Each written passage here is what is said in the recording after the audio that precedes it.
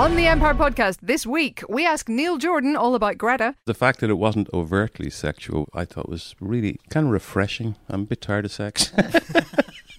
Maybe it's my age, you know. And Andrew Scott comes in to talk about hot priests looking for love in our area. Wait, no, apparently it's about his new film Steel Country, which is out this week. It was great. I pretended it's method that I just ate ice cream basically for breakfast for 6 weeks. Pretended I was and lunch and dinner. Yeah, exactly. Yeah. Well, yeah. So yeah, it was a real experience. All this plus the usual news and nonsense on the movie podcast that is getting into the Easter spirit by hiding eggs all over the office. Sadly, they turned out to be alien eggs, and we've lost several colleagues to facehuggers. But at least we're in the Easter spirit, so that's something. Hello, Pod. I'm Helen O'Hara, and welcome to the Empire Podcast. Chris Hewitt is once again away gallivanting around for no reason. But never fear, because I'm nevertheless joined by two colleagues of such lethal cunning as is traditional. First up, we have Nick de Semlyen, a man who enjoys an egg as long as it's a dinosaur egg. Isn't that right, Edmund? I do. I love a dinosaur egg, unless a raptor's in it and it bites your face off. Have you guys seen the advert for the Universal Studios Jurassic World ride, which is opening this week, I think? It is very exciting. Have you seen this? It's like a T-Rex chasing like all kinds of people through Universal Studios. It is very cool. I need to go on that ride immediately. Have you been on the old one with the T-Rex and the sort of, it's a water ride going through on a boat? Many times. Many times, yeah, but this has to like... It's got a big drop. Yeah, it's got a... And I hope they have kept that big drop intact, but with an animatronic Edmund. I've insisted on it. You have. I was going to say, have letters. you? Yeah, yeah. And they weren't returned. They haven't gone back to you. Not yet, but I'm assuming they were busy building the animatronic version of me. Exactly. They're probably just trying to get the money together to pay for your rights to your face. It's expensive. Of course. Of course. And next up, we have our West Wing guru, James Dyer, who has promised to wear bunny ears throughout this entire recording if we allow him to plug Pilot for 10 seconds. Well, actually, you have a double Pilot thing, because last week I was away. I was in Chicago for Star Wars Celebration. Really? You've never mentioned it. Which I'm sure I will tell you about very, very shortly. But while I was away, Nick replaced me on the Pilot TV podcast. You were substitute James, weren't you? I did, a much better model android. You were a lot better. How did you find it? It was daunting, but I tried my best to supply Picard news, as people are hoping for. So if my presence was not enticement enough to come and listen to the Pilot TV podcast, do listen to the latest one, because it has Nick instead, and you all prefer him anyway. That does sound better. Yeah, this is what's going to happen. I guarantee. The stats for Pilot will go through the roof for that one episode that I'm not there. Well, Edmund has his fans. That's why they want him in the ride. You know, so it makes everyone sense. who watched Jurassic World went and listened to the Pilot TV podcast. I would be a very happy raptor. But yes, no, I was in Chicago for Celebration, and it was insane. I saw you hanging out with R2-D2. I did. I met R2-D2. Amazing. I met BB-8. I met everyone out there. Did you meet BB-8's new friend? D.O. I saw D.O. I didn't get to speak to him. They're not putting any effort into the names anymore, are they? I love the fact that he's based on a duck. I think that's quite cute. You saw the concept art, and one of them was just a rubber duck.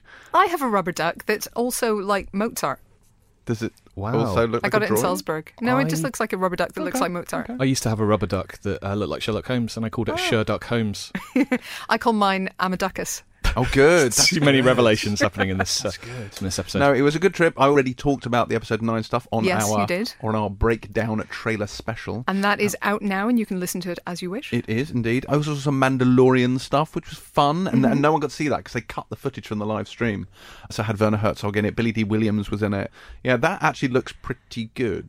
I'm very happy that Werner Herzog is in it. That's amazing. Yeah, as an Imperial officer. Is it true? Is it true that Werner Herzog says the word parsec? I believe he does. Yes, that's just the greatest. He sends the Mandalorian on a trip to pick up a person. In what context does he use parsec? This is important. Oh, that's a very good point. I don't remember. The futility of the parsec. No, I think, yes, it's just like that. Is he using it in terms of time or distance? That's the question, isn't it?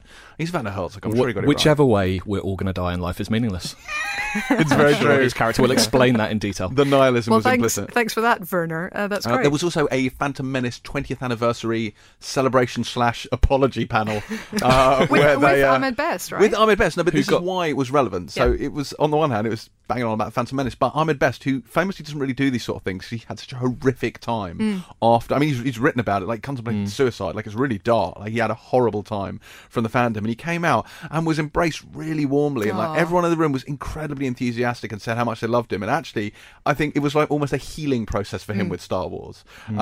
In many ways, it's ironic because these are the same fuckers that hounded him off the internet in the first place and now feel really bad about it. Well, But In fairness, it's been 20 years. This is probably It a has. new generation of fuckers. of non-fuckers, of people who were so small when they saw The Phantom Menace that was I their don't know. Star A Wars. lot of the fuckers were middle-aged. I think it's yeah, definitely fair a contingent of the same But people. there is now waving there is an lightsabers. outpouring of Gungan love. Yeah. I Yeah. feel it. He's been re-evaluated, I think. Ollie Gibbs, our former designer, was leading the forefront. Mm-hmm. Justice for Jar Jar. But yeah, I think it's only a matter of time before we get a Disney Plus Gungan animated series. It's going to happen, guys. It's going to be amazing. But no, that must have been nice for Armour Best. He's a lovely guy. Yeah, he That's is. good. He's a dude. And we had a discussion. I was telling you to go shopping and buy geek stuff. Did you buy any geek stuff? I may or may not have some Han Solo themed Boxer shoes. shorts. Boxer shorts, no. I may or may not have some Han Solo themed shoes. Young or Excellent. old Han Solo? Actually, they're quite abstract, so it's more implied. Like, unless you were a nerd, you wouldn't know they were Solo Okay. shoes. That's my favourite kind. Yeah, It's like like- it's yeah. quite subtle. It's got sort of Corellian texturing, if you will. Oh, good Lord. But yeah, so I got that and a few other bits and bobs. I picked up some posters and whatnot, just nonsense that people were throwing at me. Then I did a Darth Vader VR thing while I was there. Ooh. Where I got to meet Darth Vader in VR. That wasn't intimidating at all. Awesome. But yeah, it was good. It was a Good. good trip. Good. Although I missed a valuable opportunity to reenact many scenes from films, like Ferris Bueller's Day Off. I walked past the fucking art gallery. No. It didn't occur to me to go in and take pictures of myself. You fool. Yeah. All I ever did, the closest I ever came, was I went and had a pizza under the name Abe Froman, the Sausage King of Chicago, and that was basically it. Okay, 3 hours into the podcast, I think it's time for a question. And this one, unbelievably, appears to come from email. We have actually checked the inbox. We have not. Well, I don't know. It looks like an email to me. I So, don't have one. so here it is. Hi Pod, with Avengers Endgame upon us. Is it? God, I hadn't noticed. Many of us would have bought tickets for an Infinity War Endgame double bill, with Endgame starting at midnight on the opening day. I have. Anyway, have any of you seen similar opening day midnight double bills? And if so, what advice do you have? What is the best way to ensure that you are awake when Endgame starts? And what future releases would you want a midnight screening for? That comes from Jason John. Yeah, it's a tricky one because I want to be fresh for the first. If I'm really looking forward to a film, I don't want to see it at midnight, and I definitely don't want to see it after another really long film. So Endgame, as much as I want to see them both together, back to back on a big screen, and I'm sure I will, I don't want that to be my first experience Interesting. of it. Okay. So Okay. I am going in fresh. But yeah, I don't know. Have you guys done that? I did it last year actually for Infinity War. I didn't do a double bill. You didn't watch all 10 years of Marvel before? No, I didn't do a double bill last year, although I will be this year. I will be watching Infinity War beforehand. I'm basically doing exactly this. But it won't be my first showing because I will have seen it the previous night at the press screening. So in terms of advice, I would say you've got to time your drinking really, really well. You want to stop drinking about an hour before the film is due to start, so you can have that final pee before it starts. And then you only want to start drinking seriously again in the last hour of the film. You don't want to be sitting there, busting for a wee You don't? for the full last hour. No, you don't. That's not good. It's happened to all of us, It right? has, I yeah. remember going to the multimedia screening of Poseidon, and obviously it's about a ship sinking, so they gave us loads of free water, just big litre bottles Just like of water. seawater So or- yeah, regular water, fortunately. So I downed all this water, and then I got trapped. And then it's a film about water, so you don't want to be needing a pee No. while watching Poseidon, or indeed ever watching Poseidon under any circumstances whatsoever, but especially not because there's just water torrents of it everywhere, and you're like, "Ugh." That was a Yeah. bad day. King Kong, it was King Kong for me. I'd had some kind of grande frappa whatever beforehand, and I was really loving that film. I really, really loved it. I didn't want to move, and we were in great seats, like middle of the front row of the remember. balcony. It was great, wasn't it? But there was no way I was getting up and saying excuse me to 40 people to get out. So That's a film that's not in a rush to end as well. it's not. No. not in a rush to start. I noticed. Yeah. It's like an hour on a boat, then Yeah. an hour on the island, which is the best bit with the dinosaurs. yeah. And then New York goes on forever as well. So that's a tough one to need the luge I on. still love it though. It's a great film. But yeah, it was a painful last hour. Let's just say. I'm sure I have shared this on the podcast before, but my great urinary debacle with cinema was Star Trek Generations, where I was drinking something and I needed a wee, and I had to go out and have a wee, and I missed the whole stellar cartography sequence. And frankly, no, I was no, but this was a watershed moment for me, no pun intended. Since that day, I now don't consume any liquid in the run up to any film, and if I have water with me in the cinema, I won't start drinking it until 2/3 of the way through. That's it, because yeah. under no circumstances will I ever walk out of a film again. Exactly. I mean, you can have some gums, some fruity gums with you. That'll keep the sort of the saliva going around in your mouth. Yeah, just something like that's Something fine. like that. But you've got to consider this. Yeah. you do have to plan. You have to, and Yeah. also, like, because often if you go to a press screening, like maybe the doors will open an hour before the film starts. Sitting there. If you're going to go to the loo beforehand, which you always should, you have to wait until realistically 10 minutes before it starts. That's especially correct. if it's the length of Endgame. So Yeah. you're absolutely empty. Yep. When it begins, is this too much information? During Endgame, I've worked out a system. So every time the Avengers get an Infinity Stone back, I will have a sip of beverage. And when they enter the quantum realm, I will have some popcorn. Okay, that seems fair. Wow. That's a good game. it. So- We may have strayed from the subject. Yeah, what was the Possible we question? have. Well, it was about midnight screenings in general. Yeah. So are they, do we do them? No. Which ones have we been to? Under no circumstances ever should anyone go to a midnight screening. I take a very, very dim view of Wow. this whole like cinema as endurance test thing. Like in the same I can't be dealing with marathons either. It's like when you have a marathon screening, you ruin every single film in that marathon. Don't do it. Savor them. Watch them properly. Like if you watch Infinity War before Endgame and Endgame isn't starting until midnight, you're Yeah. going into it tired. You've ruined the film. Well done. Not necessarily, because if you've had a little disco nap after work before going to Infinity War, for example, you might be relatively fresh. Who can nap after Infinity War? Come on. No, before Infinity War. Or before? Who Yeah. can nap before Infinity If you War? nap afterwards, you're going to miss Endgame, aren't you? Well, no, I think there's a break in between. I think there is. It's So not I a think there 7-hour might be. break, though, is it? No, that's true. That's true. I mean, you are a veteran of marathons. I've done a bunch. in Of, this I've done a respect, bunch of Nick. marathons. Yeah. I've done a Bond, Bondathon. of I've done a course. 24 entire season in one go, which almost killed me, syncing up to the time in the show. Wow. But yeah, cinema-wise, I agree with you, James. If they started at midday, like the Prince Charles Cinema does amazing marathons. They're doing an Arnie one, I think, this weekend, and I would love to go to some of them, but they start at midnight. Hang on. You did a 24 marathon syncing up to the time of the show. Yes. It doesn't happen in real time because there are ad breaks. So how did that work? Well, did you pause it during the ad breaks? I'm glad you asked. We factored in a 14-minute break per episode where we had coffee and basically rubbed caffeine into our eyeballs. But yeah, we factored that in, so we would wait until it was on the hour and then sync it back up again. But the thing is, that can't be fun because it's just like by the end of it, you're told, like, so Game of Thrones, they're broadcasting, Sky are simulcasting it so you can watch it at 2 o'clock in the morning. But Game of Thrones is amazing. I'm not watching it at 2 o'clock in the morning when I'm tired and just want to go to sleep. That's madness. I will admit, so I went to see Infinity War midnight last year, and I will admit to getting really frustrated that they had exactly the same number of ads and trailers before the film, and that those didn't start until midnight. Like, those could have started at 11:43 or something. I agree with you on that.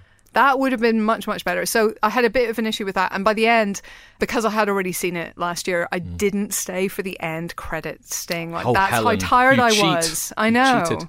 But Yeah. having said that, I saw Lord of the Rings, Fellowship of the Ring at a midnight screening, day of release. Could not have been more excited. The entire cinema could not have been more excited. And it is one of the great viewing experiences of my life. So I feel like if you are sufficiently rested, it can be amazing. Yeah, I've done the extended edition trilogy of Lord of the Rings at midnight all the way through the night. That was Return of the King gets quite... That would get You've long. got to be begging for death by the end of that, haven't you? By the time you get to the 18 goodbyes at the end, you're like crawling on the floor out there. And I've also done a time travel all-nighter. Both of these were at the BFI IMAX, and I don't recommend watching 4 time travel films starting at midnight. So it was Terminator 2, Back to the Future Part 2, Highlander, and then it finished with 12 Monkeys, which I think was not the best sequencing. That's not the best because route. at like 5 in the morning trying to figure out what's going on in 12 Monkeys is tough. You don't need 5 in the morning, Gilliam. That's rough. That's tough. Wow. So there was advice in there somewhere, I'm pretty sure, for midnight screenings, but that is our advice. Don't drink any beverage ever. Yeah, just time your beverages. That's the main thing. Just be really, really careful of that, I would say. Or bring a bucket. And obviously caffeine. That goes without saying. Coffee, in whatever form you take it. You've that just given is the way to go. conflicting advice. What? Mind your beverages, but also caffeine. But also, I mean, you could have caffeine, like you could have chocolate-covered Pro Plus. cocoa beans. You could. Chocolate-covered cocoa beans is what we suggest. No, the other ones. Coffee beans. I remember words. I can do words. Okay, if you would like to have your question read out on the Empire Podcast, you can do so via Twitter. We are at Empire Magazine. Use the hashtag Empire Podcast, or we might not see it. Facebook, we are also at Empire Magazine. And email, we're podcast@empireonline.com. Okay, so just while we're on the subject of exciting screenings at exciting cinemas, we should let you know that during the month of May, we are teaming up with Picture House to run a sort of season of science fiction classics. It's all to celebrate our 30th birthday, which is of course this year. And we are doing a fantastic run of films. We have J.J. Abrams' Super 8 is kicking things off on the 4th of May. We're doing Aliens, we're doing First Man, we're doing Blade Runner 2049, we're doing Gravity in 3D towards the end of the month. It's going to be absolutely amazing, and you can find out more at empireonline.com/picturehouse. It's also going to be a very affordable rate. It's £8, or if you're a subscriber, you can get in for a £5. Wow. You cannot say fairer than that. Brilliant, brilliant films. So look out for those. As I say, it's empireonline.com/picturehouse. So get after it. Okay, we're going to give our voices a rest for a minute because it's time, I think, for an interview break. Andrew Scott, for it is he, broke through into the mainstream consciousness as Sherlock's fiendish Moriarty, matching wits with Benedict Cumberbatch to deadly effect. Of late, he's been playing a sweary priest, in fact, the sweariest priest, I would say, since Father Jack, in Fleabag. And this week, he's back on the big screen playing what the Americans call a garbage man, who starts investigating a missing person case in Steel Country. So we sent Chris along to find out more. Delighted to be joined on the Emperor podcast by the star of Steel Country, Andrew Scott. How are you, sir? I'm good, thanks, Chris. How are you doing? Yeah, not too bad, not too bad. We were just having a little discussion beforehand about how you detected a little hint of American in my accent. Yes, indeed. I don't know where you got that from. I don't know where you got that from. Where did you get that idea, pal? What about yourself over the years? Has your accent changed and waxed and waned? Do you know what? I think it kind of hasn't. Okay. Is that a conscious decision to hold on to your accent? Not. I don't know. It's a really weird thing with accents, isn't it? Like, because I've got friends who've lived in London Irish friends who've lived in London, and they just sort of speak like that now, and you're like, you're from still Oregon in Dublin. What are you doing? But no, my accent seemed to have sort of. I think maybe because I change it so much. Yeah. Maybe less so than I used to. I used to sort of want to change my accent an awful lot in films and TV, and stage. But now I'm kind of much more into, if I can, not changing my accent. Yeah. I don't know what that is. I think maybe when you're a young actor, you sort of think, okay, I'll just get as far away from myself as possible, and that's what acting is. Do you find it hard to go back to yourself in a way? When you're changing your accent, especially as a young actor, do you find that sometimes it's difficult to go back and remember kind of who you are and what your accent is? Well, I think you sort of, when you're younger, you feel like the more effort you're putting into into acting, if I'm sort of completely transforming myself, that's what acting is. And the older I get, the more I realise that's actually not what it is. What it is exploring as many different parts of yourself as you are. And I do kind of think that the better you know you are, the better you know yourself, the better you are as an actor. I really do think that's true. Before, I thought, because of course there's a lot of completely lunatics who are actors, and that provides a certain gateway to a particular type of character. But I think if you want to kind of sweep the board of characters, I think the more you're sort of comfortable with yourself, and I do kind of think as well, the better the actor, usually the nicer they are, and also sometimes success can be very good for actors, Okay. You know what I mean? Like some people who aren't difficult to work with or anything like that, there are the ones at the real top of their game are always pretty fantastic to work with too. So whenever success visited you, how did you deal with that? I've always been a nightmare. Full tilt diva. Full tilt diva. Yeah, and that's not going to change. Demand water. I did. Yeah. I mean, I may have asked you, would you like a water? Yes, and I distinctly remember saying room temperature water, and this is below room temperature. I know. I'm sorry about that. It's not as sorry as you will be. You did slap me around a little bit off mic. Earlier on. Yeah, and that's just for starters. In an American accent. Take that, you goddamn gee whiz, willikers. You little movie fuck. But so when you did become successful, though, I imagine, especially, say, for example, post Sherlock, that first flush of post Sherlock fame for you, where people are stopping you in the street.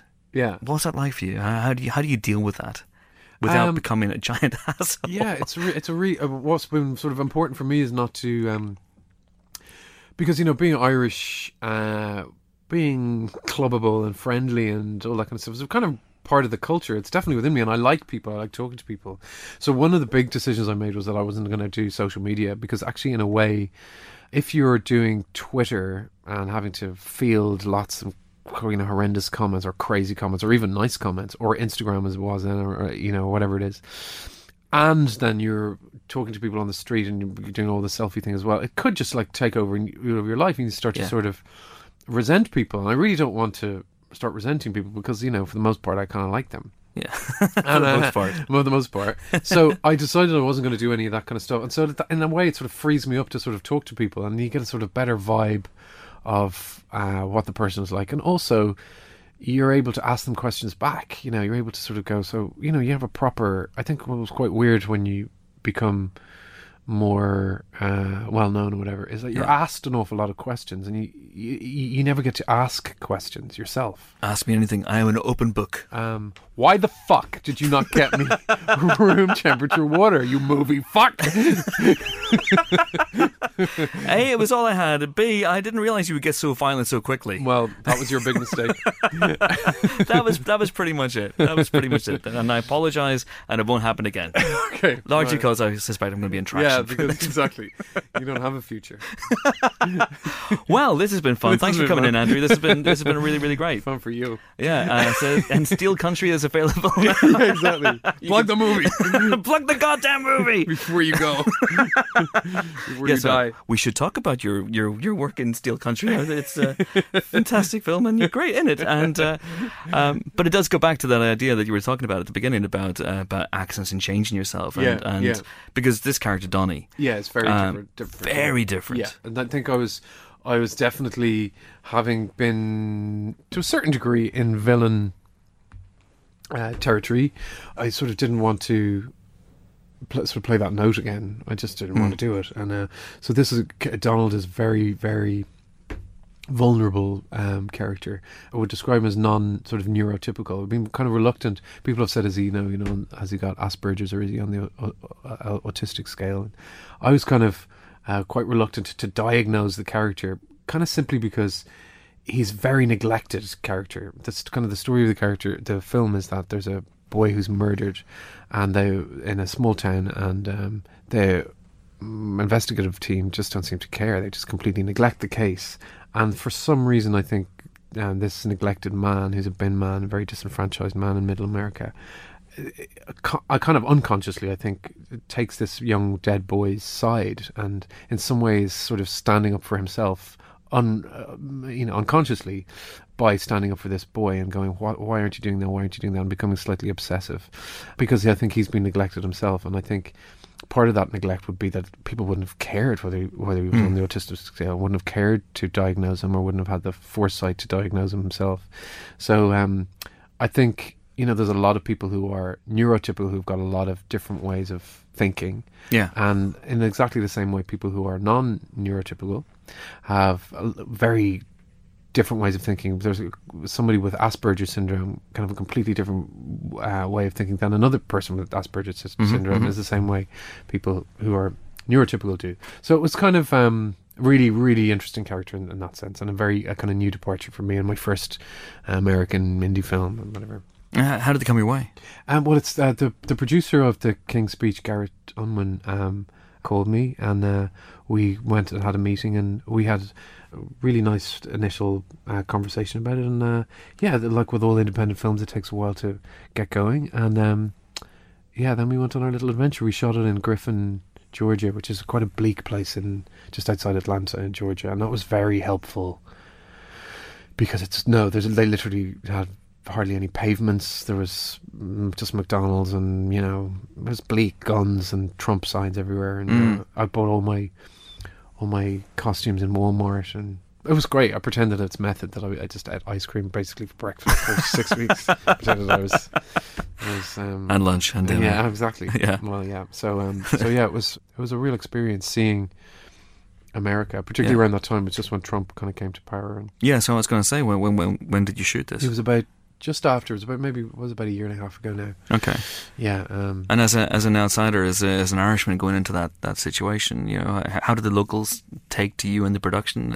And what were your observations? Well, my observations really were that I understood why it felt so far away from liberal Washington. And I understood why people felt angry. Angry and kind of very strangely apathetic. That's what it was. I mean, I met absolutely beautiful, gorgeous people, as you do, but there was a strange political sort of apathy about. I was asking them about voting for Trump, and just a lot of people just didn't vote. And I think that's the real sinister thing, which sort of the film touches on, which is, just a sort of, what are you doing? Come on, you can't just not. It's the lack of questioning, which is sort of frightening, But I had a good time, but I was glad it wasn't for too long, And there's something about there's a restlessness inside Donnie as he begins to investigate this crime that I think is very, very interesting. And there's this idea that was explored. I don't know whether you saw Bart Layton's American Animals, but I haven't seen American Animals. Oh my God, it's so good. You should check it out. It's incredible. That's the one that young Irish actor Barry Keoghan is in it, right? Barry Keoghan, yeah, indeed. He's such a star. Oh my God, he's so good. And the film is terrific. But it's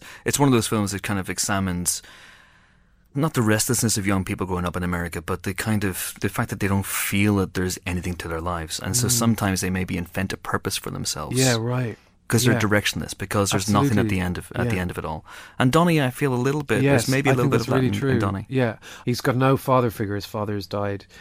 He's been neglected and kind of borderline abused. He's got very few people to love.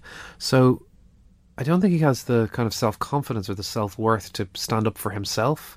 But when this little boy is just disappears, and then they go, yeah, well, this is what happened, and then they just move on. I think it's definitely accidental. I don't think he's even that he becomes obsessed, and then like those things, you find out things more, and it just sort of just takes over his life. And I think that's what happens if you suppress people in that way. They rise up in very, very sinister ways. Yeah, absolutely.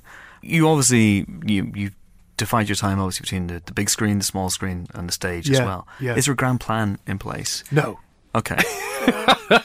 No, there absolutely isn't. Okay, that's good to know. In a word, no, there isn't a grand plan apart from doing the thing that you just haven't done. You know what I mean? Like I used to act when I was a kid, not like professionally, but I've always maintained that to maintain a playfulness about acting, to play one particular type of thing, has never been of too much interest to me. In fact, when it seems to be going down that road, I always kind of want to veer off somewhere else, and I suppose maybe that's why I like moving between genres and genres within genres. Last year we were doing, or the year before we did some Shakespeare and playing Hamlet, and then we're going to do a bit more stage this year, but comedy, but an El Coward, and exactly the same way. I love the idea of working on a big budget films. I think it's really fun. But then the independent films, and then TV is such a golden age for television at the moment. And but so there's no grand plan in place. But how do you decide what comes next for you? So if you say, for example, you go Hamlet, there's Fleabag as well. Obviously, then you're saying Noel Coward as well. So do you decide? Okay, I want to do a comedy, and then put the feelers out there, or does something come your way? I think that's it. I think I kind of go, I'd like to definitely go down. I've always wanted to play. I've always found romantic comedy very appealing, but for some reason that it sort of eluded me a little bit, and I was always kind of saying that's something that's there's a lot of things that aren't within my remit, but that is. So when Fleabag came about, for example, I was really excited because chiefly the thing that attracts me has always been, I think when I was quite young, I used to work at the Abbey Theatre in Dublin when I was about 19 and 20, and I got quite addicted to good writing. Yeah. And I'm very grateful for the fact that I did sort of small Irish independent films. I always had films and TV going on, even right from the get-go. But I got kind of addicted to really good writing. So that's what I would definitely look for. You go, someone who's got a bit of an autograph. That's a completely unique... There's something about that that's just unique. So romantic comedy coupled with somebody like Phoebe, who has got such a unique voice, who I worked with 10 years ago in the theatre and knew of her spirit. Obviously, I'd seen Fleabag, the first series. That just seemed like an amazing opportunity, and I signed on to do that. Phoebe and I had a big conversation about it last summer, and I said yes to it before I'd even read any scripts. Yeah, because you go with a vibe, don't you? You go with a vibe, and then the scripts turn out to be kind of okay. Passable, barely passable. Yeah, but I mean, if somebody like Phoebe who's able to write about a fox breaking into a toilet of a train and then break your heart, and then talk about how your hair looks amazing on the day of your mother's funeral. I mean, that's all those things contained in a 25-minute episode. I mean, that's she's incredible. It's totally unique, and I'm very grateful that she saw that part of me in me, because it was definitely something that kind of needed and wanted to be expressed. Yeah, because you mentioned there you didn't want to be kind of pigeonholed into the villain thing. Yeah. The last time we spoke was for Empire Magazine, and was for Spectre. Yeah. And was there even at the time? I mean, it's a Bond film, so I guess you don't say no to a Bond film. But were you wary of that role as well? Given, I think we can spoil Spectre 3 years down the line. Yeah, absolutely. That there's a bad guy role as well. Yeah, I was, if I'm honest. I was. You go into that, and it's incredibly exciting thing to be involved in. And I love Sam. Sam and Mendes had directed me in the theatre, and there were my pals around. Ben Wishaw was a great pal of mine, and lots of Daniel had done lots of theatre, and it felt Ray Fiennes and Roy Kinnear and all these amazing people.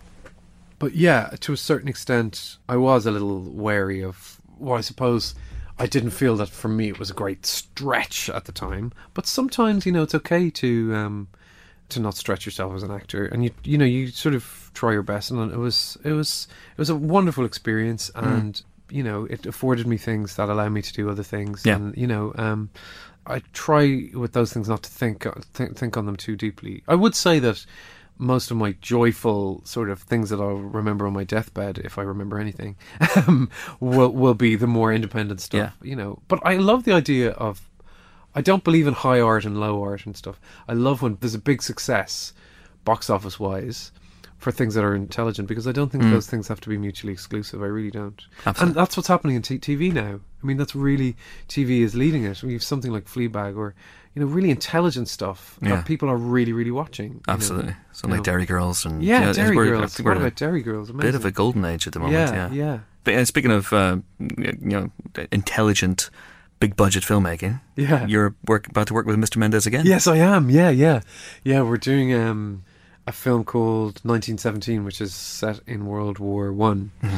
And without giving the game away too much, it's a very personal story to Sam, and the scale of it is pretty enormous. And yes. Can you say anything about who you play? Or I play a member of the army. I've heard things about what Sam may be attempting in this movie. Yeah. Well, it's very, very stylistically exciting. We'll leave it there for the time being. Yeah, absolutely. I think it'll be really unique, and it's got all these people. Obviously, Benedict is in it, which is and Colin Firth, and Mark Strong and Richard. When do you start in that? I've started already. You started? Yeah. Do they know you're here? Huh? Do they know you're here? They are here. They're filming. It's time travel. Yeah, exactly. It's time travel as well. Yeah, exactly. There you go. I knew I'd get out of you eventually. Exactly. Right. Yeah. And have you brought any of your Private Ryan experience to bear on this? Do you know what? It's so weird that I've been in so many. I think I told you before they used to. No, it was on Band of Brothers. I was in Band of Brothers. Yes. And they used to call me the reluctant soldier. There he is. There's a reluctant soldier. Because I was like, oh god, this is like tedious. All that stuff. But yeah, I'm wearing a slightly different shade of green. Okay. I can tell you that it's a little bit more mossy. Yeah. I've been in a few war things now. It's kind of funny because I'm a lover, not a fighter. Let's throw that back out at the world. Andrew Scott wants to do a romantic comedy. Yeah, absolutely. On the big screen. I can see you in a remake of While You Were Sleeping. You in the Sandra Bullock role. Absolutely. Let's make this happen. I'll play Sandy's part any day of the week. Any day of the week. Yeah. Fantastic. Andrew Scott, it's been a pleasure. Thanks, man. Absolute pleasure. Thank you. So much, Chris. Cheers. I apologise again for the water. All right, so time for some movie news. We've mentioned Star Wars already, but let's talk about some of the news that have emerged this week about Knights of the Old Republic, which even I, not having played the game, think is quite an intriguing proposition. But James, as our resident expert, please tell us more. What's really funny is, and I was literally just reading this story on the site. We've quoted MTV, who ran this story, and I realised I was standing next to MTV when Kathy Kennedy had this conversation with them, so I remember it word for word. They'd essentially said, you know what, you can do something on Knights of the Old Republic, and she said, we talk about it all the time. We are currently putting together something to look at. So she's not said something's going into production. Okay. She said they're kicking around an idea which they're then going to look at. So it's one of the possibilities.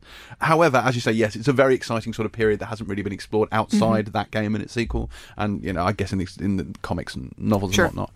She mentioned they're exploring all sorts of areas. We don't know yet what Rian Johnson's trilogy is going to be. We don't know what David Benioff and Dan Weiss's trilogy is going to be. So there's a lot of interesting stuff out there. But yeah, I'm glad they're looking at this. I think, to be honest, they're looking at everything.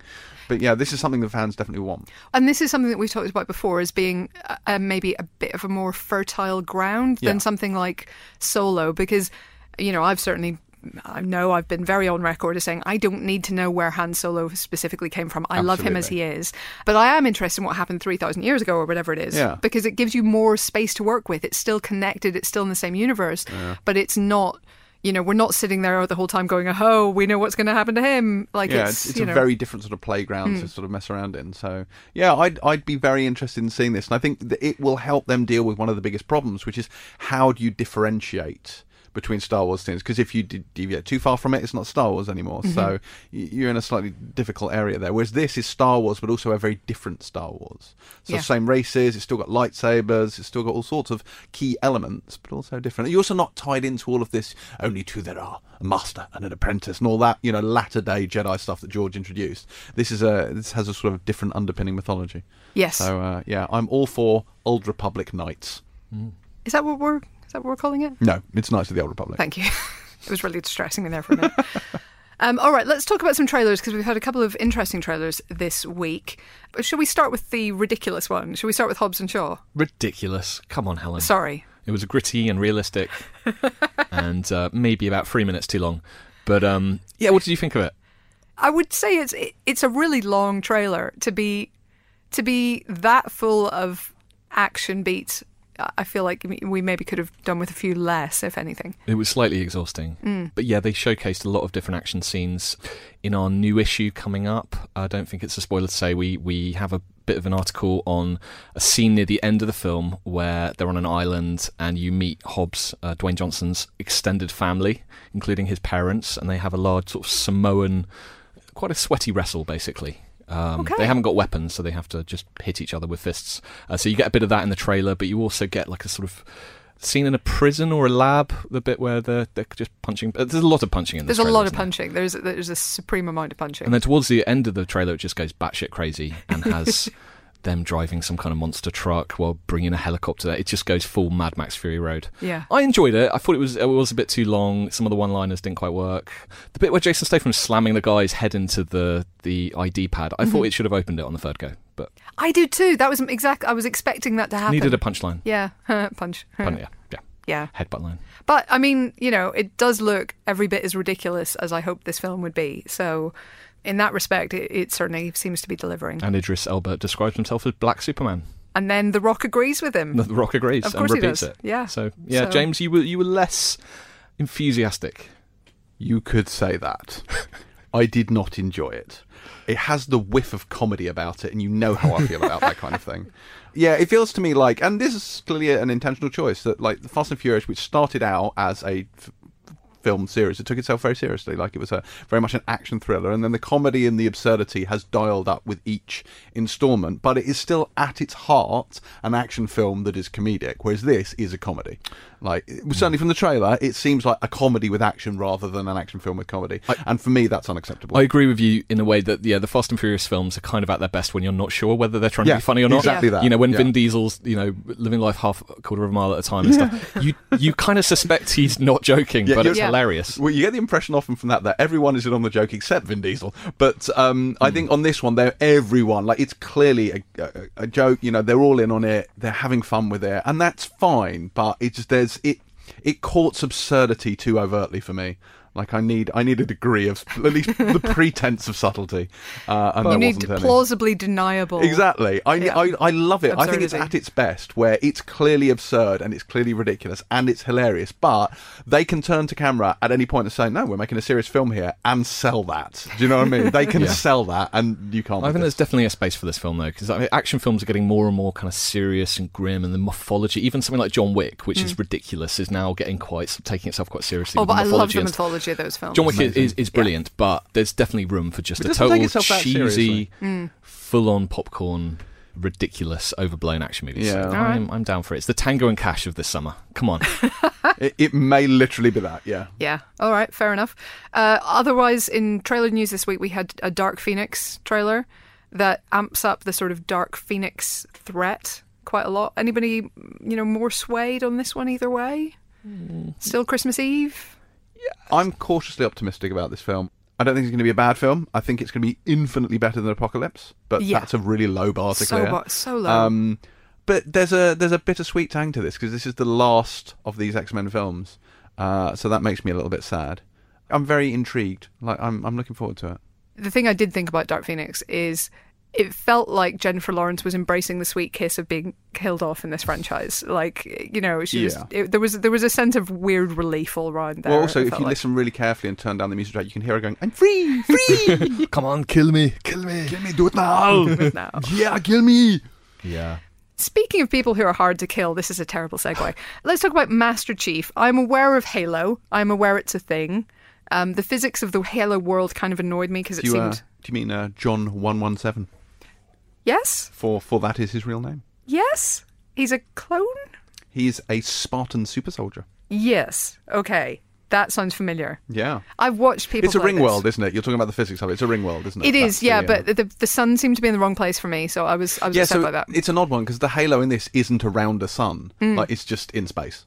Well, there's two kinds in the Ian M. Banks books. There's the orbital and the other one. And they're both ring worlds, but they work in different ways, so maybe it's the other one. Anyway, but that always kind of annoyed me about Halo. But it's a ring world, and there's this dude who's a Spartan, and he's fighting people. I don't know the plot of this, so this is a TV show, and I don't know quite what story it's going to take. 'Cause this game series and the surrounding fiction has quite a deep mythology.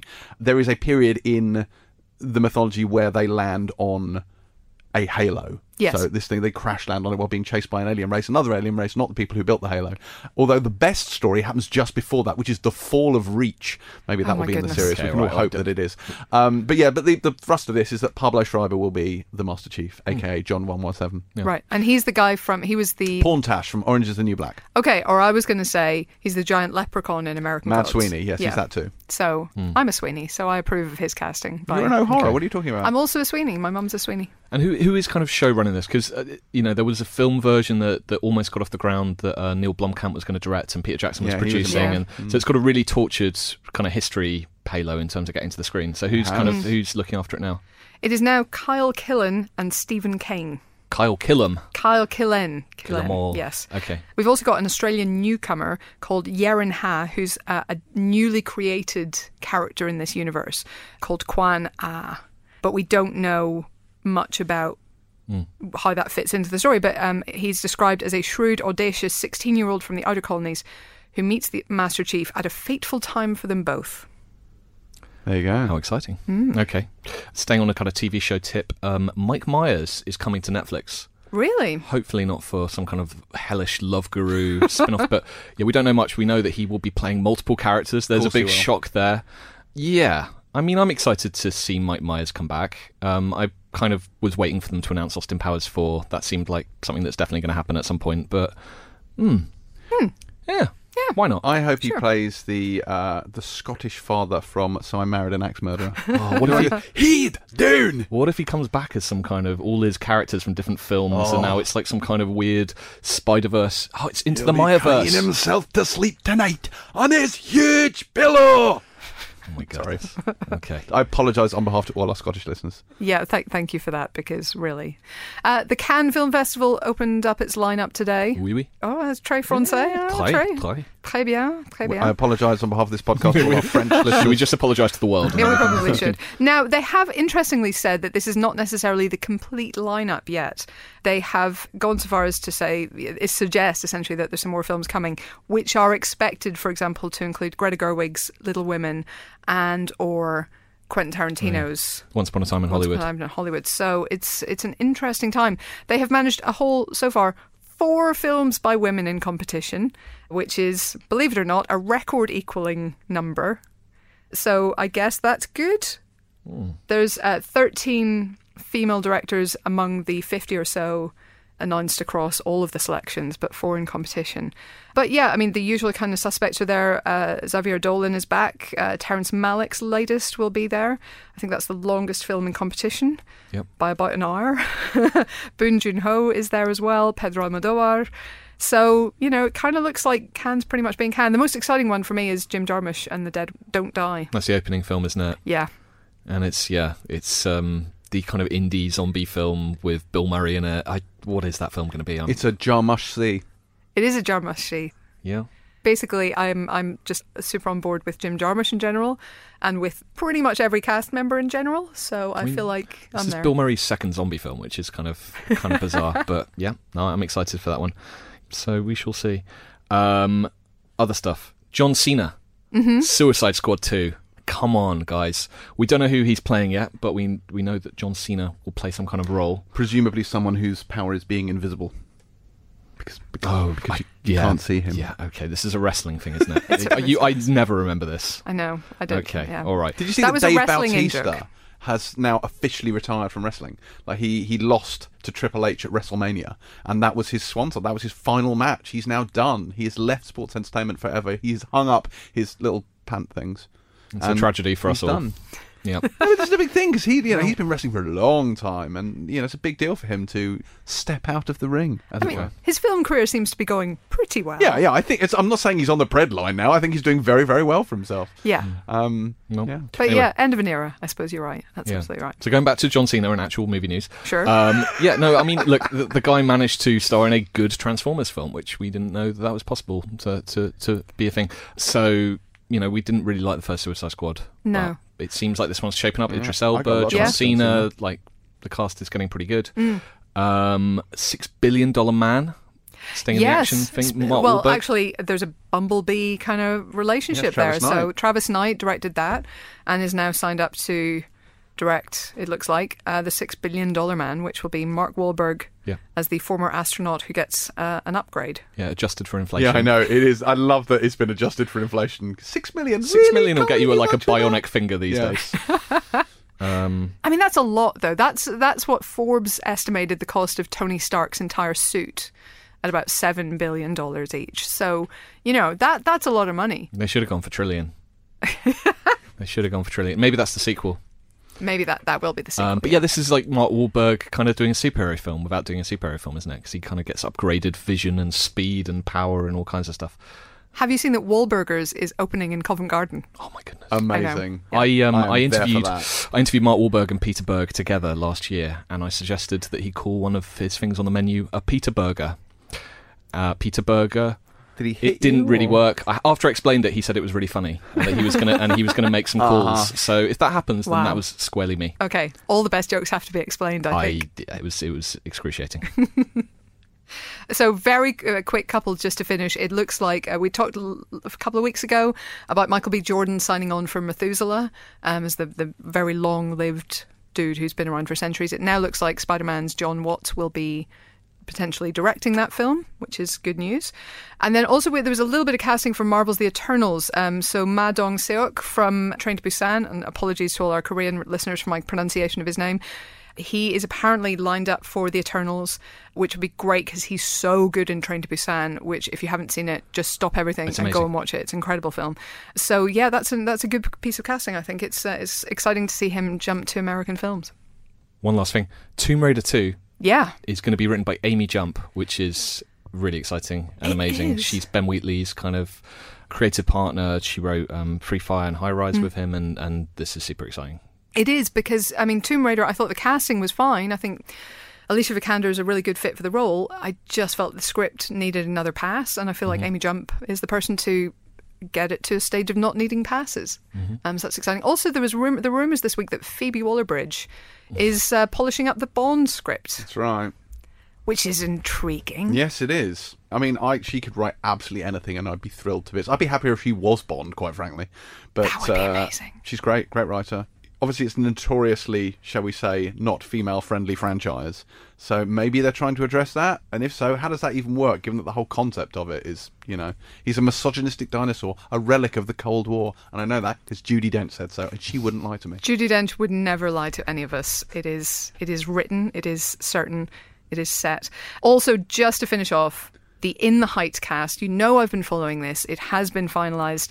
Stephanie Beatrice from Brooklyn Nine-Nine has joined this week. Dasha Polenko from Orange is the New Black. Daphne Rubin Vega. They have confirmed Jimmy Smits. It is a huge, huge lineup. I think it's really, really exciting, and it's shaping up very, very well. John M. Chu, of course, from Crazy Rich Asians, is set to direct, and it's due in theatres next year, so they should be filming really any day now. Woo. You could say that cast is hitting new heights. You could, except they've been around for a while, those heights. That's true. Cancel that. So that is movie news. We are finishing up. Shall we have another interview, do you think? I think we should. So Irish director Neil Jordan is one of the most versatile talents around. A very independent voice who can tackle anything from interviews with vampires to biopics of Irish heroes to kind of twisted fairy tales like The Company of Wolves or Undine. This week he brings us a twisty, unusual psychological drama in Greta, which stars Isabelle Huppert and Chloe Grace Moretz in a sort of generation-spanning friendship. Or is it? We sent Chris along to meet him, and they had a great time, but full disclosure, before you go any further, this interview gets spoilerific. All right, it was just the way the conversation went. It was a really interesting conversation, so they just kept going. So if you haven't seen Greta yet, skip it and come back when you have. Otherwise, listen, enjoy, because Jordan's a really good interview and he talks a lot in depth about the film, but just as I say, beware spoilers. But here is Neil Jordan. Delighted to be joined on the Empire podcast by the director of Greta and the co-writer, of course, Neil Jordan. How are you? How are you? I'm good, yeah. I'm good. Yeah, can't complain.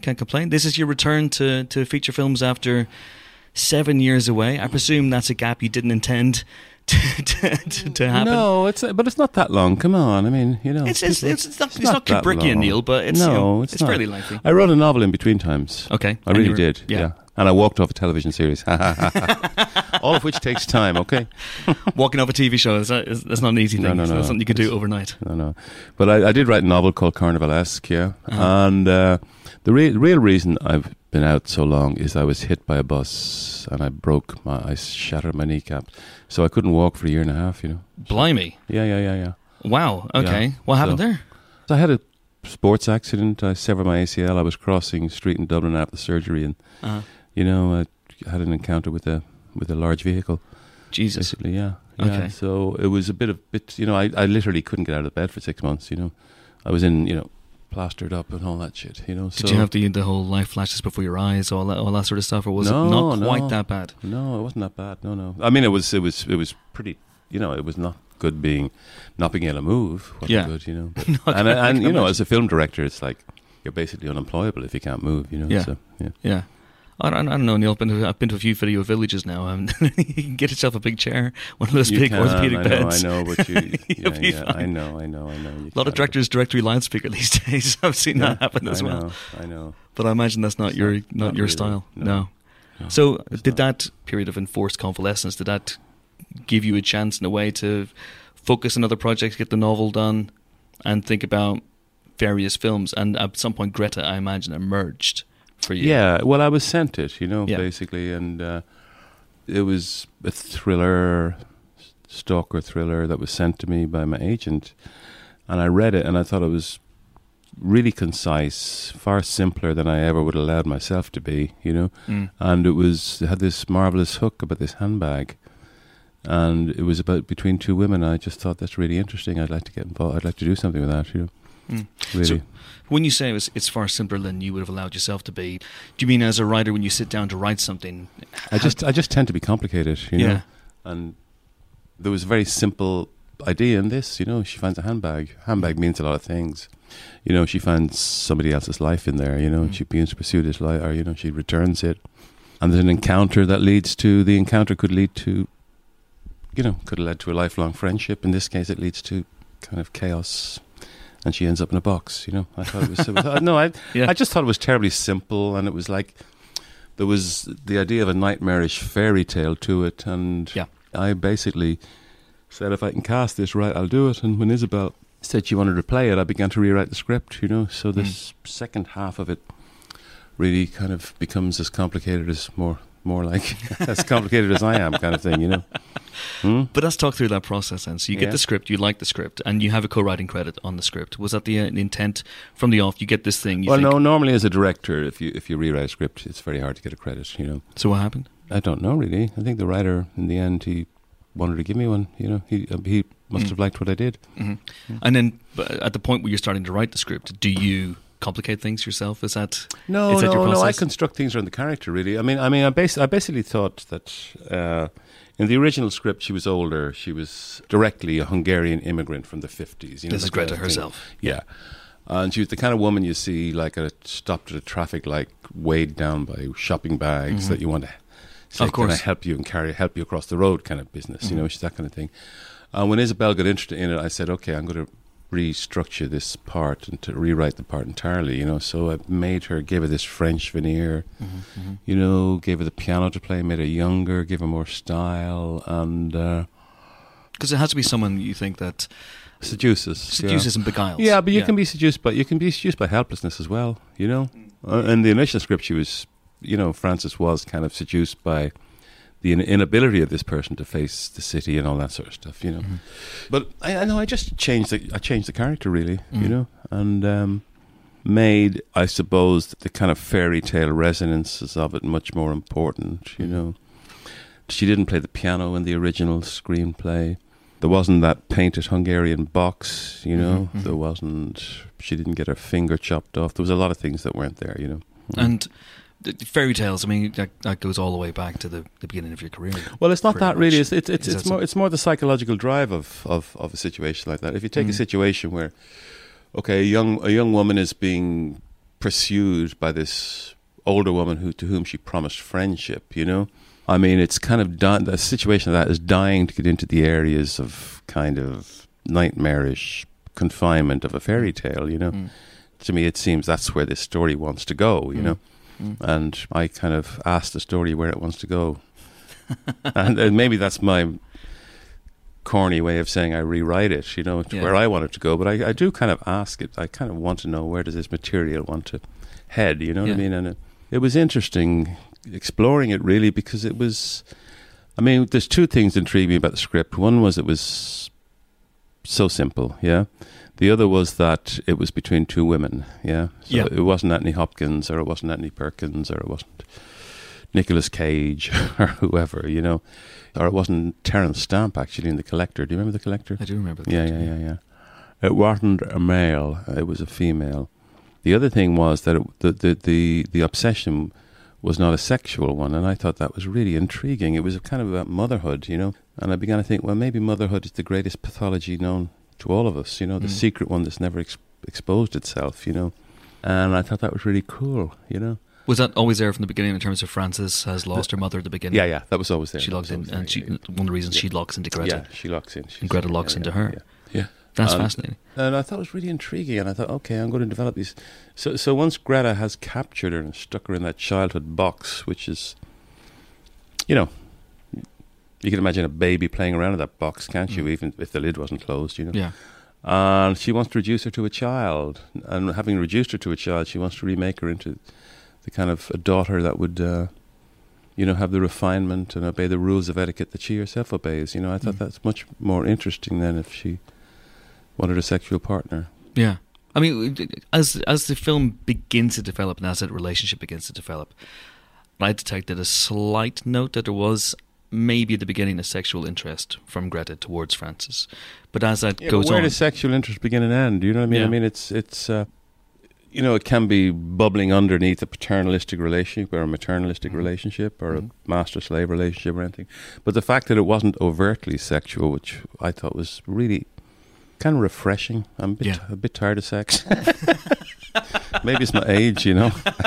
No, but do you understand what I mean? It's like I'm a bit tired of It you being know the reason. being The outre and daring, you know, Yeah. with kind of vaginal issues and dick issues or whatever. You know, it's like, come on, you know, I've been there. You know, I think motherhood is a far more interesting pathology myself, you know. It's a fascinating treatment of the subject that it is female on female stalker in this movie.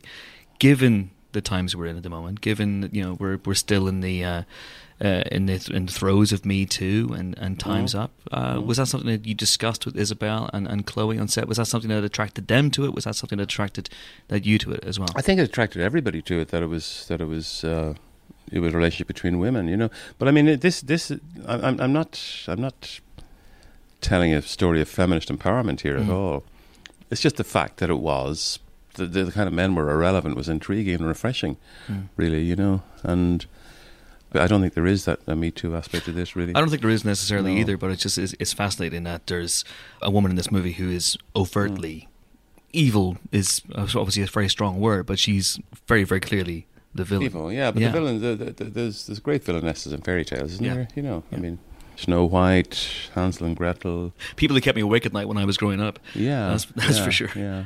And Isabel, so you're reading this script initially, and it is this Hungarian woman, this with, you know, potentially with a shopping trolley full of debris and detritus. Isabel Huppert doesn't necessarily leap off the page from that description you gave me. She was never a bag lady. No. Okay. She was somebody who lived in a really nice apartment in Brooklyn. Oh, she always had that. Okay. Oh, she always had that, but Okay. she was exhausted by life. You know what I mean? Yeah. I don't mean she was a bag lady at all, but she was just somebody who was older, more obviously maternal. You know, that kind of thing. Isabel was interested in the potential to explore the demonic aspect of a character, really, without excuses, you know. I mean, for me to make this movie, I need three really good actors, you know. And you know, when Chloe, Isabel, and Micah said they wanted to do it, I was in, really. The Dominoes. She did research a lot of what is that case? The Fritzl case. Oh, is yeah, it? yeah, Joseph Fritzl. She researched that, and a lot of these cases of abduction. And the interesting thing is, they're all male, they're all men. Except for Frederick West, he had a female accomplice, didn't he? Yeah, Rose. And who's the lady? The Moors murderers. Myra Hindley. Myra Hindley, yeah. Who's regarded as the far more terrifying figure than Ian. Was it Ian, her partner? Was it Ian Brady? Yeah. Ian I feel like I'm Brady. being tested on serial killers here, What's Neil. that? I feel like I'm being tested on serial killers. I don't here. know much about them. I'm not an expert at all. But it's like, I'm sorry. Is it discomforting that I know too? I knew these names immediately. What does it say about me? Well, I knew somebody who actually slept in what's his name again? Frederick West's house. Really? Yeah, because it was like where it was somewhere in Somerset or Yorkshire. Somewhere around there, yeah. Yeah. Traveling around, you know, you go to a pub, you begin to smoke dope, you meet some people, you haven't anywhere to stay. Somebody says, "Oh, come and stay." And I know a crash pad, you know, that kind of thing. Seriously. Wow. And he spent the night there, lying on the floor with Frederick and Rosemary West's house, with some other people, I think, you know, which is kind of scary, isn't it? Wow. My God. But it's interesting, the thought that you are so close to kind of pathology, you know, particularly in a city, you know, behind any door there could be not a ghost but a human monster, you know. And another thing that appealed to me this was actually that there was no supernatural element to it at all, you know. But it's like, were you tempted to inject one? No, I wasn't actually. No. There are moments in the film actually where Greta almost feels supernatural. Yeah. There's a moment where she's following Micah's character, and Micah cannot see her for love nor money. That felt a little supernatural to me. As a filmmaker, you shape the film obviously 3 times: once in the script writing process, again in the editing stage. But on set, when you're making a psychological thriller like this, where you have a villain who displays many times in the film as she can pop up out of nowhere, that must be a lot of fun to exercise that sort of Hitchcockian muscle. It's fun, yeah. I mean, it's more. I was kind of more in Roman Polanski territory, really, rather than Hitchcock, you know. Okay. But I mean, what was satisfying about this movie actually is, when I watch it, is that so much of it is constructed, so much of the story and so much of the fear and the kind of dynamic of the movie is constructed through the camera. You know, that's what was really interesting actually, because it was that kind of challenge. You know, we end up in a tiny set which we built in Dublin, 2 rooms, you know, a little kitchen off it, a piano, and it's a matter of actually composition through the camera, you know, as to how fear and the camera movement, how the kind of the underworld or the under kind of tones of the story express itself. You know, that's what I really like doing. You know, because how do you approach that? Do you? I just storyboard, or do you? No. You couldn't story with it. Well, I suppose you could, but no. I just, you know, work out the shots and pursue them to the end. Really, you know, and it's a bit like writing the script. You find out what the shot wants to be. You know, the kind of thing. Is that something that has evolved over time? It's now, 37 years since Angel. So have you felt that you have changed as a filmmaker in that time? Probably not at all. I'm probably still not a very good filmmaker. I mean, when I did Angel, I didn't even know anything about. I didn't know about complementary close-ups and the rules of cutting. All I knew was what I wanted to see through the camera. You know, and just that, I would be happy with that. And Chris Menge would say, "You just need a bit more than that, Neil." I go, "Okay." You know, that kind of thing. So it was like, but I mean, the point is, if you make movies, I mean, I started as a writer, a short story writer. The only reason to make films is to construct images. You know, there's no other reason to be in the really tedious and exhausting business of filmmaking. There isn't really. Yeah. You know, I mean, if you don't want to construct something that your eye can see, that you know, that has meaning and resonance and fear or, you know, sensuality or whatever, there's no point in being a filmmaker, you know. Absolutely. You know, you mentioned there that the men are largely irrelevant in Greta, but one of the men, Stephen, yeah, I know. Your old pal. Well, I mean, it's a very unforgiving part, that really. But the scene where he dies, it was very critical to have somebody as adept as him to match his ability, because I wanted to treat it as a dance, as a ballet. Basically, I chose a little piece of Chopin that she turns up to hide off, to disguise the banging from the room next door. And I discussed with Isabel and Stephen playing this scene almost like a ballet, you know, that she would dance into the music, and you know, she'd dance to the music as the drug is taking hold and his conscience is kind of going wavery and all that sort of stuff. But I mean, you need a very good actor to construct even something as small as that. Do you understand what I mean? And that's why I wanted Stephen to play that role. Is that something that leaps out at you when you're reading the script for the first time, or is that something that occurs to you? No, it's not. It's not. I'm just looking for an actor who can do one very specific thing, you know. And you know, I've done much bigger things with Stephen. Obviously, I've done movies where he's been the centre from start to finish. Yeah. But every now and then, I did a movie called Undine years ago with Colin Farrell, and there was a part of a priest, and he had a function as a therapist almost, and to deliver a lot of humour and a lot of black irony to the story. And actually, I can only think of one person who could do it, be Stephen Ray. When I did Interview the Vampire, there was a part of a character I think called Santiago, who had to do almost like a Fred Astaire dance, you know, up under one of the bridges of Paris, and put on this Commedia dell'arte performance, you know, which was almost written in rhyming verse and couplets and all that, you know. There's only one person I could think who would deliver that, would be Stephen Ray, you know that kind of thing. So, I mean, the part he plays in Greta has got much less heft than those parts. But you know, if I need something really specific, I do ask Stephen to do it. You know, there's just something wonderful about seeing Stephen Ray in a Neil Jordan film. There's a very reassuring. I think there's a really lovely, reassuring thing. I'm always fascinated with directors and actors who work together over and over again. You know, Hitchcock with Cary Grant and James Stewart. You know, De Niro and Scorsese, obviously. Yeah. Even John Wayne, John Ford. That sort of Kurt Russell, John Carpenter. Yeah. And Kurt Russell, John Carpenter. I didn't think of that. I love John Carpenter. He's a genius, isn't he? He's amazing. I prefer him to Hitchcock. I'm sorry, I do. Is that a terrible thing to say? Is it? I don't think it is. No, you're okay here. I saw Christine recently. Fucking brilliant. Christine's great. Isn't it great? Yeah. A car reassembling itself. It's one of the lesser heralded John Carpenter films. No, but it's great. Yeah, I think it's fantastic. But did you know? I mean, on Angel, did you know that this is a guy I'm going to work with again and again and again? Well, no. I mean, if you think I'm making an Irish movie, and there are very few Irish actors at the time. Yeah. Oh, there were many Irish actors, but none of them had made movies. Yeah.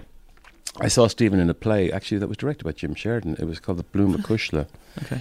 And it had this noirish aspect to it, and I was looking at him and saying, that guy, he really seems like a movie actor, you know. So when I wrote Angel, I showed it to Stephen, you know, and so we kind of we started exploring movies, the cinema together, really, you know. It's simple as that. Here we are, 37 years later. Oh my God, okay, thank you. Thanks very much. I should say 27. Okay. Anyway, I'll let you go. Neil Jordan, it's been an absolute pleasure. Thank you so much. Thank you. All right, well, let's start with Neil Jordan's Greta. So it's an unusual setup. Well, I guess no, it's not. It's a fairly typical setup, and then it goes in some unexpected directions. So Chloe Grace Moretz is Frances. So she's a young waitress living in New York, and she finds a handbag on the subway and returns it to its owner, who is Greta, who's played by Isabelle Huppert. So she's a piano teacher, she's a widow, she's kind of, you know, kind of isolated, doesn't have many people to talk to, so they become friends, you know, and it seems like this is a win for everybody. You know, we both need friends, we're kind of, you know, isolated in the city. But Greta begins to get a little bit too close for comfort, and then things get a little bit kind of weirder. And there are, you know, it gets to the point where Frances is, you know, she's kind of sheltered and she's not exactly a very outgoing, a very experienced or worldly person. So initially she's like, well, I guess this is just how things are. And gradually she begins to realise, no, this is not okay, and starts trying to kind of push back and you know, get protection, goes to the police, says, hang on, this is all getting a bit weird, and basically gets no help whatsoever.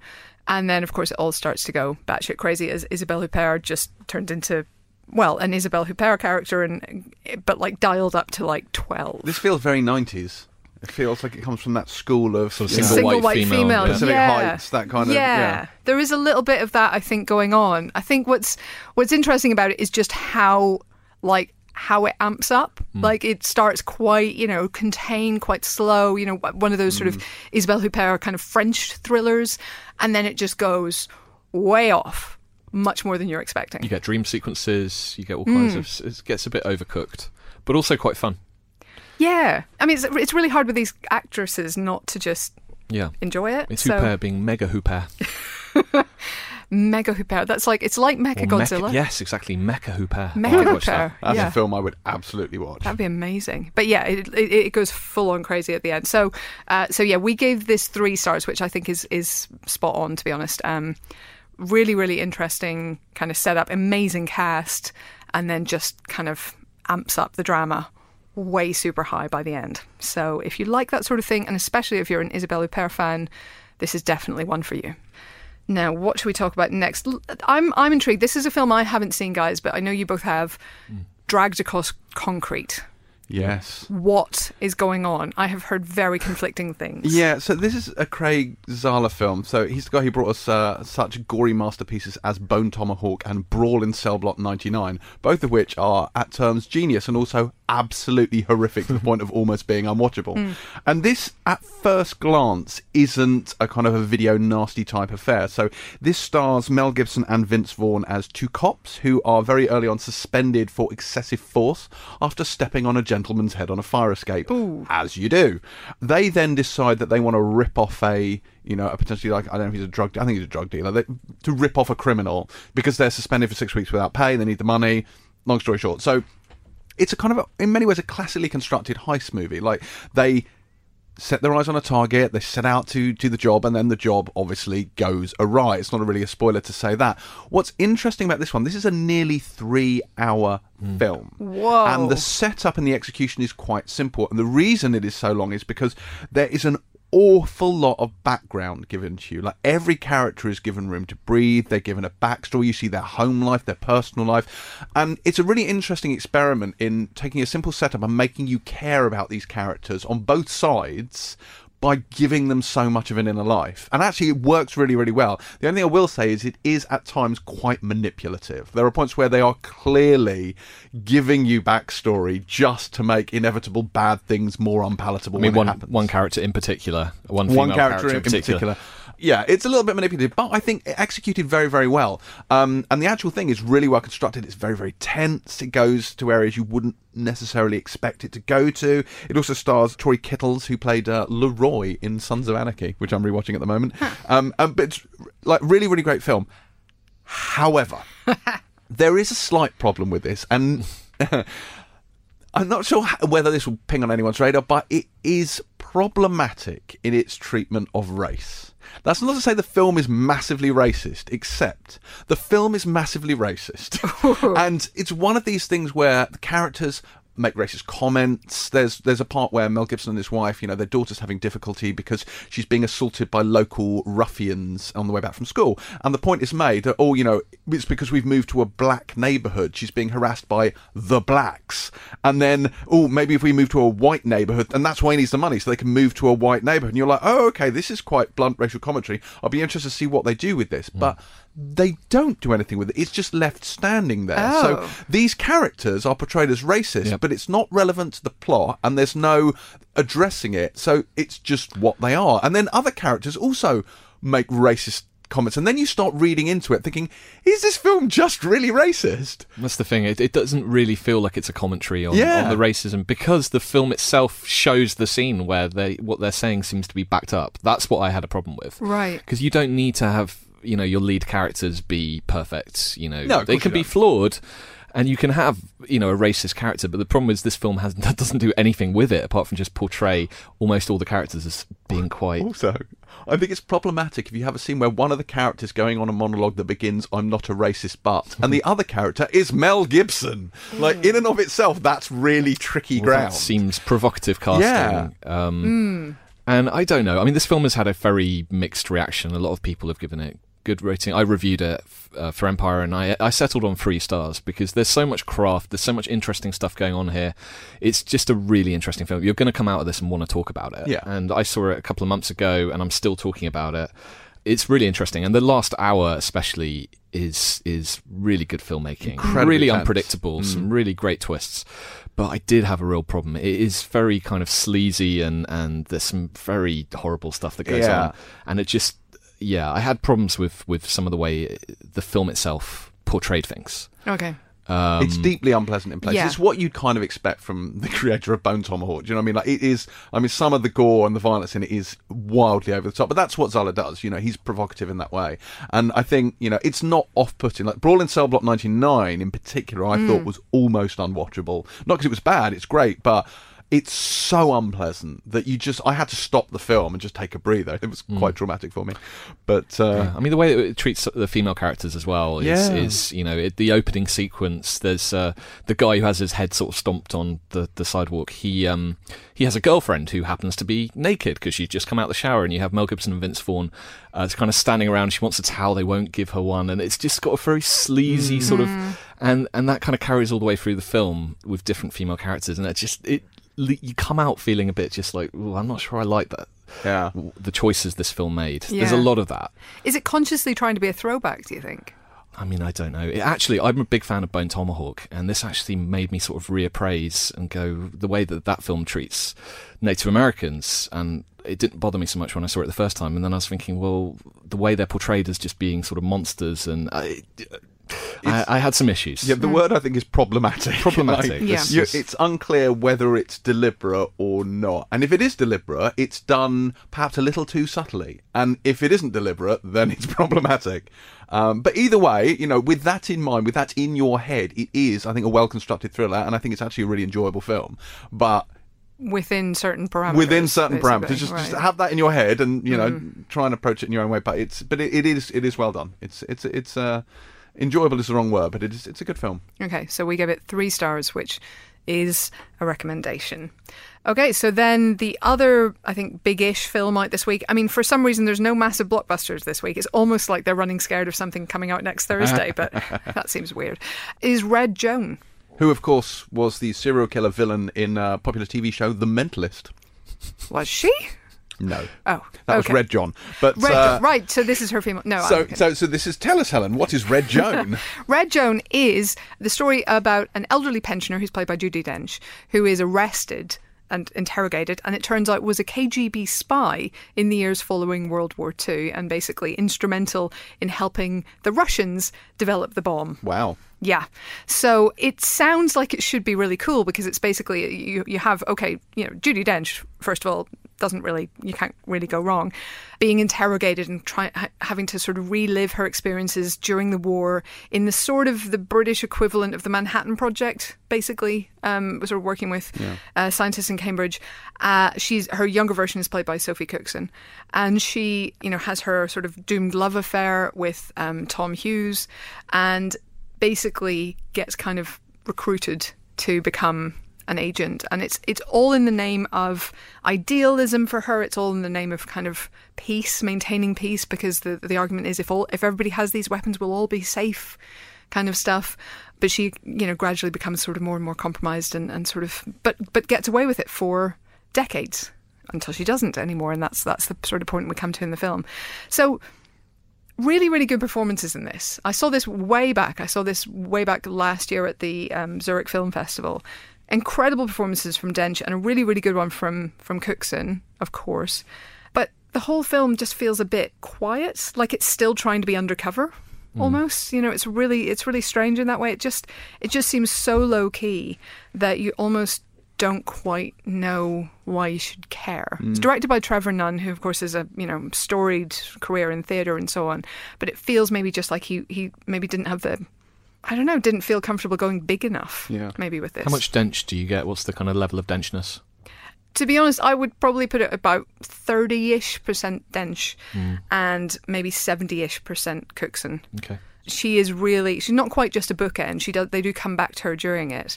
And she is more formidable than she initially seems as a sort of, little old lady in a cardigan. But she's not the real focus of the story. It is the younger version of herself. So, so it's just a little bit too low-key for me, a little bit forgettable. Catch it on the small screen kind of thing. To be honest, I don't think you'll lose much by catching it on the small screen. Some great knitwear, obviously. It's a story set in the 1940s and 50s. Amazing knitwear. Will Endgame have as good knitwear? Time will tell. Almost certainly not. But we give it 2 stars, which is sadly not a recommendation. I didn't dislike it. There's not much there to kind of cling to. So a little bit disappointing in that respect. All right, well, that's it for this week's Empire podcast. Join us next week for more film-related fun, when we'll be joined by Joe and Anthony Russo. I don't know, I think they made some TV comedy or something. Helen, I don't know what it is. When we come back on the next podcast, we will have seen Endgame. Oh my God. Let's go, it's fine. We can make it. We can make it. It's less than a week now. But yes, anyway, so we will be talking about any other films that are out next week. Who knows? Next week. It's very exciting. Until that auspicious occasion when we will have seen Endgame. It's goodbye from James. Goodbye. It's goodbye from Nick. Goodbye. And it's a toodaloo from me. I am off to investigate the physics of ring worlds. I will not rest until I understand what's going on in that shot in Halo, because it just doesn't make sense to me.